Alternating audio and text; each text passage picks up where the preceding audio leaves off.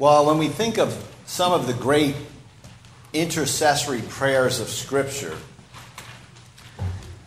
I think a few quickly come to mind. Right? You might think of Solomon's prayer of dedication at the temple, an extraordinary prayer. Certainly Daniel's prayer of repentance and his plea for restoration from exile comes to mind. The Apostle Paul has a number of extraordinary prayers in his letters, especially in Ephesians 1 and Ephesians 3, which I hope you're familiar with because they're on the prayer sheet. And the most sublime of all is our Lord's high priestly prayer in John 17. But our text this morning, the Old Testament reading from Isaiah 63 and 64, should be numbered among these great prayers. It has been called the most powerful psalm of communal lamentation in the Bible. This text, right, this is a moving, visceral prayer. This is a cry of longing and lamentation and paradoxically hope. It's desperate, it's raw, it's vast in scope. In short, it's an Advent prayer. And Advent, Karl Barth said, is the only season the church ever lives in. Right? Because in Advent we both look back with joy to the coming of Christ and forward with hope and expectation and yearning for his coming again in glory. And that fundamental tension, right, shapes and structures the whole Christian life, the whole New Testament. And to relax that tension is to distort the whole Christian worldview. Advent is the only season the church is ever in. And you will notice, if you're new to this, in the lectionary, in the collection of readings that the church uses at Advent, you'll think, I thought Advent was about Jesus coming as a baby. Why are all these texts about the second coming being read? And it's precisely because of this. The two Advents, the two appearances are locked together. You can't celebrate the one without yearning for the other. This is an Advent prayer. And as such, it's a fitting text for this season of waiting and groaning, of joyful memory and fervent hope in the midst of the darkness, which has been invaded by the light and yet mysteriously remains, even in us. The text, again, I'm talking about the Isaiah text, right? The Old Testament lesson. The text envisions Israel, as we sang this morning, as mourning in lonely exile. Now, this is going to require a certain amount of cognitive empathy on your part, right?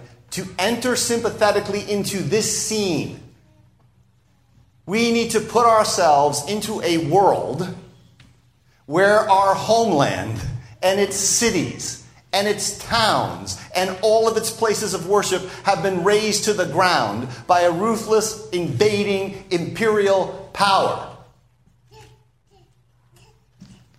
Where everyone you know is either dead or in exile. And where, even if there is to be a return to the land, neither you nor your children will ever see this land again.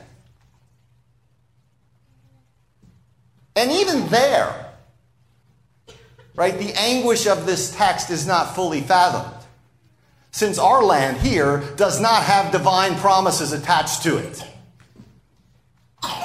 Right? Israel and Jerusalem and the temple have divine promises attached to them. So the immediate situation here envisions or concerns the exile into Babylon, which occurred in the 6th century BC, which after the Exodus is the most formative and important and epochal and explosive event in the whole Old Testament. It continually shapes the mind and the ethos of Israel. But we know from the latter half of the book of Isaiah that the prophet sees far beyond the restoration from exile. He looks down in the Spirit and he sees the emergence of this great messianic figure, the servant of the Lord. the suffering one. And he sees that servant sending forth light even beyond the borders of Israel to the ends of the earth. And indeed, in his vision, in Isaiah's vision, ultimately, just after our text, in chapter 65, he sees the creation of a new heavens and a new earth. So, this exile text is an Advent text. For its fulfillment, our deliverance from exile occurs ultimately in the advent of Israel's Messiah, right? The world's Savior, Jesus Christ. So we'll look at the text under three headings. They're there on the outline on page 5 in the bulletin. Look and see, rend and come down, and please look. So first then, look and see. So again, this is Isaiah 63, beginning of verse 15. So here the prophet, speaking in deep solidarity with his people, urges the Lord to look down from heaven and see from his holy habitation, what he calls here holy and glorious, your beautiful habitation. Right? Your theology of heaven will determine and drive the way you pray on earth. And Isaiah has a rich, vivid, pulsating theology of heaven. God is infinite, and he's omnipresent. He is not locally confined in heaven, and yet heaven is somehow his created throne room. It is the place of God's immediate shining forth in glory, the place where angels dwell and the departed saints dwell. Into that place, Isaiah was lifted up in chapter 6. And there he saw the Lord, high and lifted up. There he saw seraphim veiling their faces before the fire of the thrice holy God. There the foundations of the heavenly house itself trembled and were full of smoke, and Isaiah was undone as a man of unclean lips. And there he receives his prophetic call to ministry. He knows this place, this heaven. You know it too, because it's where you are this morning by faith in Jesus Christ. It's where Christian worship occurs. It's where Christians dwell. And here, Isaiah speaks of heaven itself. Again, a concrete created place where God is enthroned. He speaks of it as lofty, holy, beautiful, and glorious. The Lord is enthroned in his heavenly temple, in transcendent, stately majesty and splendor. But his people are suffering grave affliction. And it's that contrast which creates the pathos of this text. In fact, it's that contrast which evokes something of a holy quarrel with God, an inquiry of God. When God appears to be absent or silent, the community continues to speak to him, and indeed to protest the situation. See, Isaiah starts, see, O Lord, please look and see our distress. It's as if God himself is eyeless and unfeeling. Where is your zeal? He says. Where is your passionate commitment to keep your promises? Right? You can see why this is the first Sunday of Advent text already. But in any case, right, this is the perennial cry of the suffering. How long, O Lord? How long? History is interminably long for suffering, disenfranchised people. This is the cry of Advent. It is the cry of the church. It is the cry of the martyrs in heaven. How long, O Lord, how long? Where are your zeal and your might, he says. Where is your heroic ability to save from oppression? Right, just prior to the text, he asks, where is the God of the Exodus? It's where? You know, to act as if God is just unproblematically, irresistibly, obviously, palpably present everywhere all the time is to lie. Yes, it's a theological truth, God is present, but he appears absent a lot. He appears not to care, and to act as if this is not the case, which the speech of many American Christians seems to do, is to lie. That's why the prophet says, where? Look, see. We do remember that you came down at the Exodus, so we know this absence can be bridged. But when God recedes, the absence is there. And so the lamentation continues. The stirring of your inner parts, he says, and your compassion, your overflowing love for your people are held back from me, he says. God seems to have placed a self-imposed restriction on his own tender mercies. He hides himself. Why is he so elusive?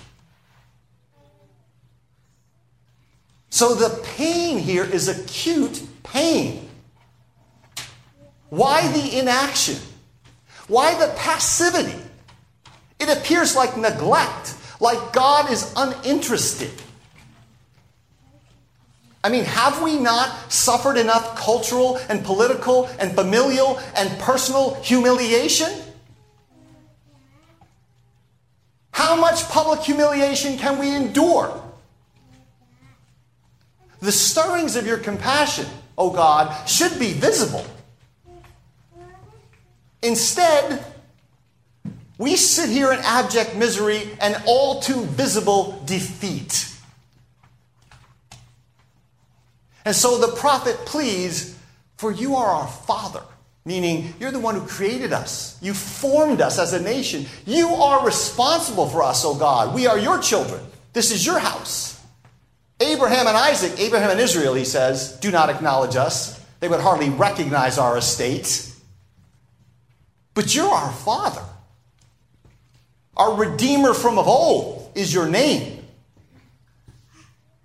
Right? Now here it's important to know that a Redeemer is the one who's the next of kin. Right? The Redeemer has the rights to deliver out of a forfeited inheritance. Abraham and Israel cannot save us, but our Father surely can. And indeed, he has a legal duty to intervene. Right? And so just below the surface here is this question. What kind of father restrains his compassion from his suffering children?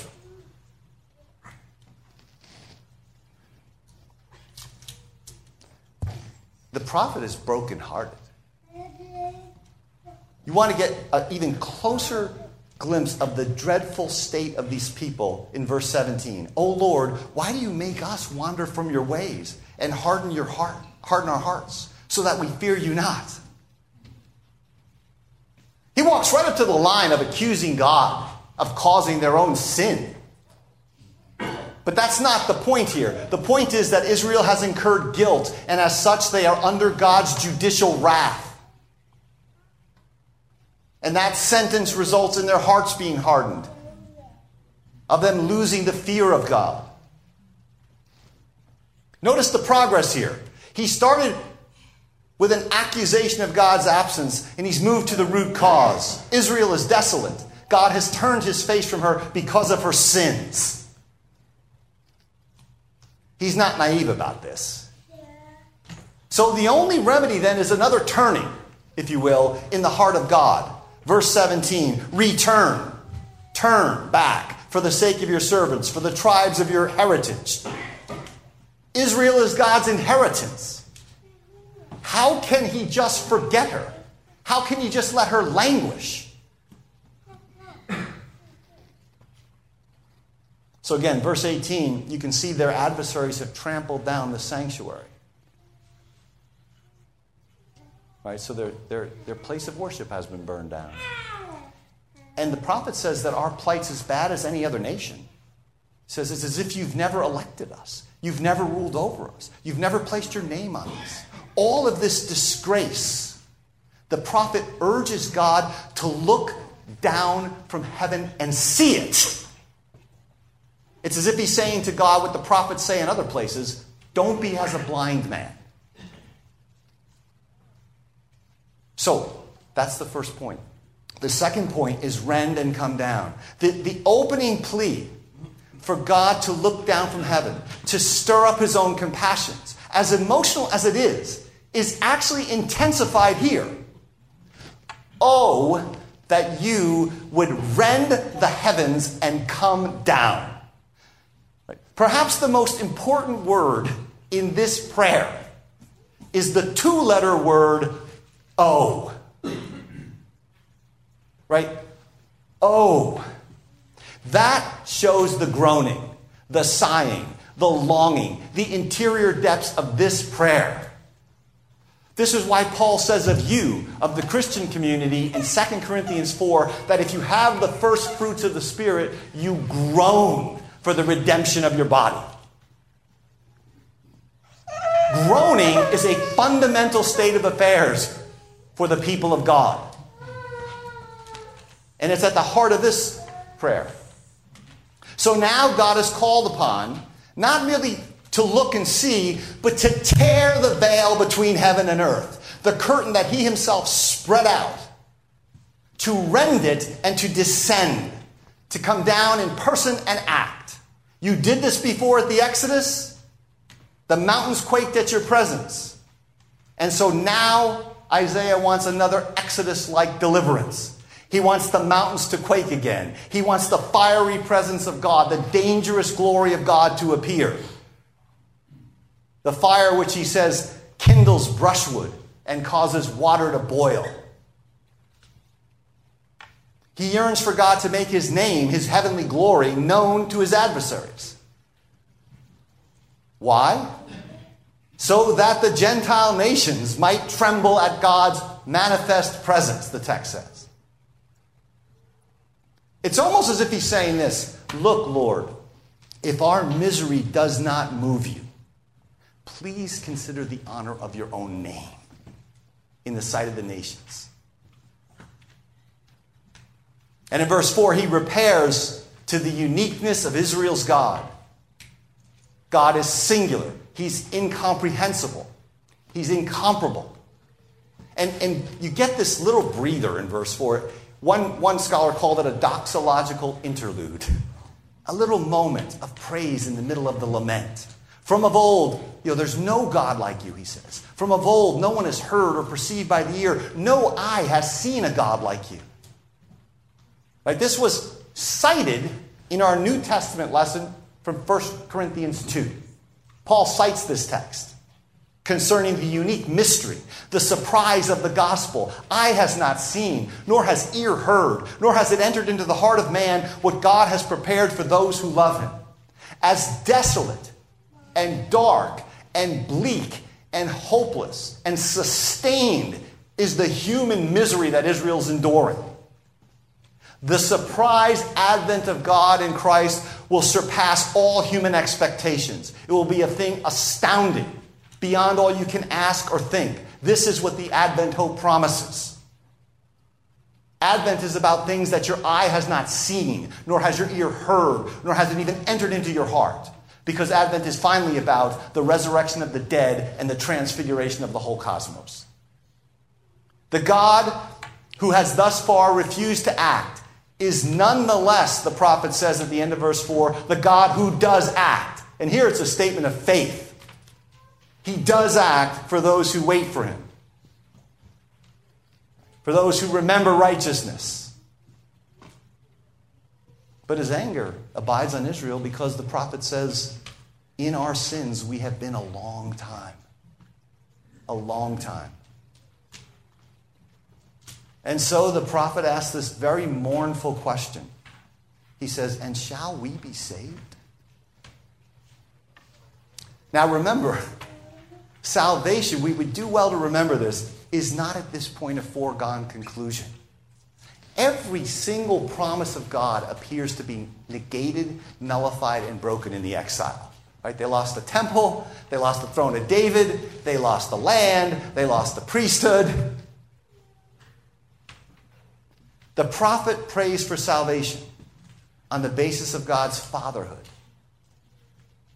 Yet the depth of Israel's sin and its long continuation across centuries leaves the prophet, leaves the nation mourning, waiting, with this open-ended question, and shall we be saved?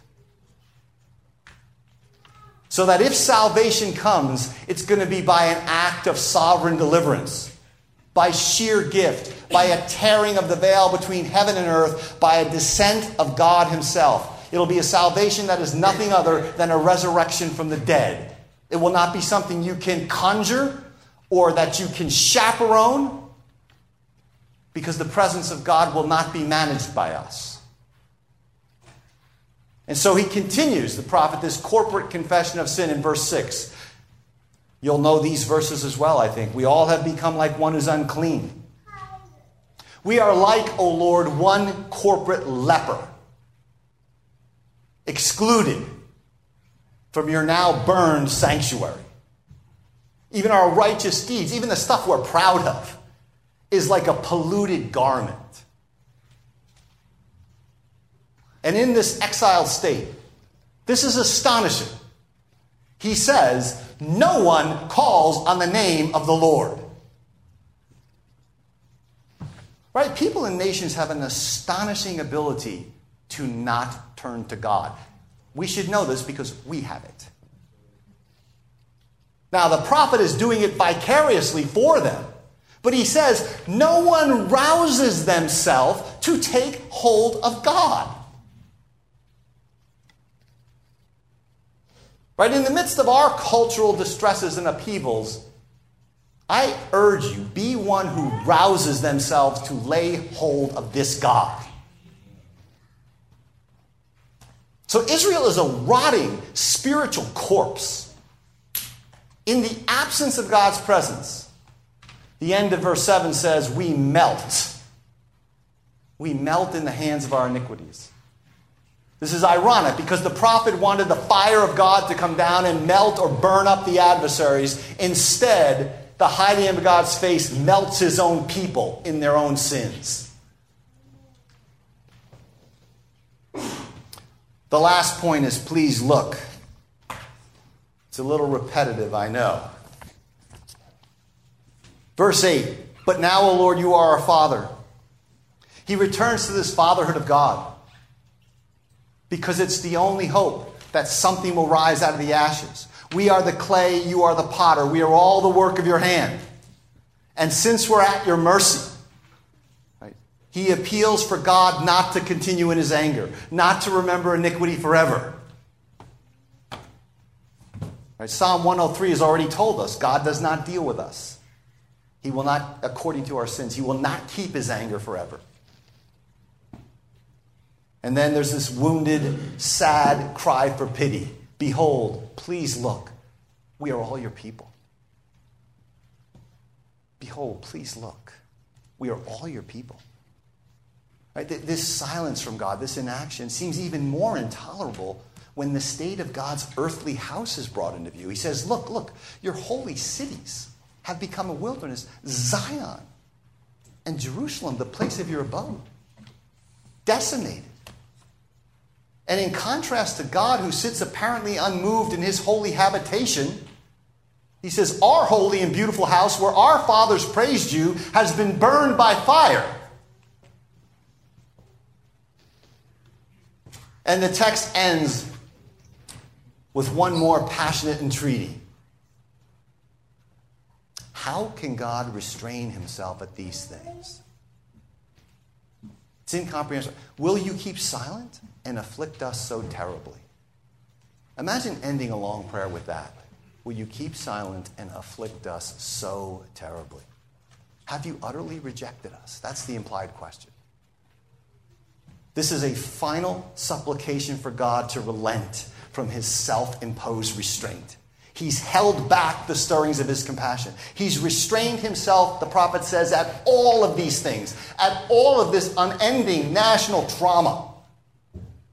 We want, the prophet says, God, all of God, the unrestrained God, all the fullness of God, to look, to see, to stir himself up, to tear the heavens and come down. Now, I realize that this history can be difficult to relate to, since it is, for most of us anyway, foreign to our own personal or national histories. But Advent, beloved, is about longing, and it is about this longing, because this Father is our Father. Advent is about recognizing that this history is your family history. Right? These are your fathers. These are your ancestors in distress. This, in fact, is your personal history. The fate of the world, and thus your fate, is suspended on the pleas in this text. This exile, this divine silence, concerns us, because the narrative of this people is the narrative into which our lives have been swept up. We're perhaps too individualistic as Americans to grasp this. This takes a real corporate mentality to recognize the solidarity we have with these people. In the book of Hebrews, it says all of these Old Testament saints, all of them who died in faith, will not be made perfect without us. They will not be made complete without us, and we will not be complete without them. We will inherit together with them. Their story is our story. And we will not grasp the glory of Advent, the surprise of redemption, without seeing ourselves in this story and sensing in this story both its horror and its centuries-long anguish and its stunning conclusion. The posture of Advent waiting, then, is the posture of repentant people asking with Israel, shall we be saved? Right? The central cry of Advent, the cry of every human heart which recognizes the human predicament, the cry of the church which has received the Spirit, is this: oh, that you would rend the heavens and come down. Advent is a reminder that that cry should be at the center of your prayer life, the center of your life, the center of your existence. What are we waiting for anyway? The midterms? What are we waiting for? What are we yearning for? What are we crying for? What are we praying for? If you dig down there, what's down there? This is supposed to be down there, the prophet says. Oh, that you would tear the heavens and come down. And the glory of Advent is that, in fact, in history, in Israel's tragic history and our tragic history, that cry has been heard in the incarnation of the Son of God in the womb of the Virgin Mary. God has torn the heavens and come down. Redemption has torn through. It has rent the surface of time, the veil between heaven and earth, in the Word made flesh. God has come down in person into our exile, into the midst of our darkness and our pollution and our leprous condition. In fact, the work of restoring us from exile will take Jesus right into the teeth of the anguish in this text. He will also, Psalm 22 indicates this, he will begin by confessing that God is glorious and enthroned in his habitation, enthroned on the praises of Israel. And then he would continue to say, for Israel's and for our sake, he will continue to confront this very silence, this very absence, in the midst of his own innocent representative suffering. Why are you so far from saving me and from the words of my groaning? That's Jesus on the cross. Oh my God, I cry by day, but you do not answer. And by night, and I find no rest. He will ask in righteousness and truth, as one innocent, as Israel could not ask. Right? He will ask this question: my God, why have you forsaken me? And he will be heard for Israel and for us. So the good news of Advent is that the time of exile is coming to an end. The house of God will be restored in the Holy Catholic Church.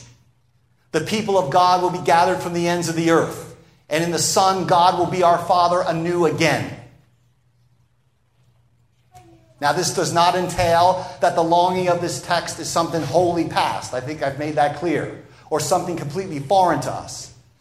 We mention this a lot around here, especially this time of year, but the first Advent and the second Advent are locked into each other. We still suffer in a groaning creation. We still long for the full appearing, the coming Advent of our Savior.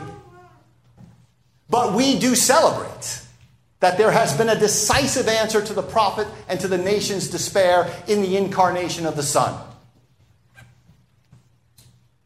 The compassions of God in the face of his people's sin and their suffering, appearances to the contrary, decades, even centuries of silence notwithstanding, the compassions of God have not been restrained or withheld. We take the long view on this question. God has stirred himself up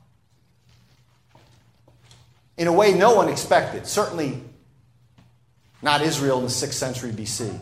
He has stirred himself up. He has roused himself. He's broken his long silence. He's rent the heavens and he's come down in holy fire for the sake of his name, his city, his house, for our sakes. Unrestrained in his fullness in Jesus Christ. So rejoice. Rejoice. Emmanuel has come and shall again rend the heavens and come down to thee, O Israel. Amen. Amen.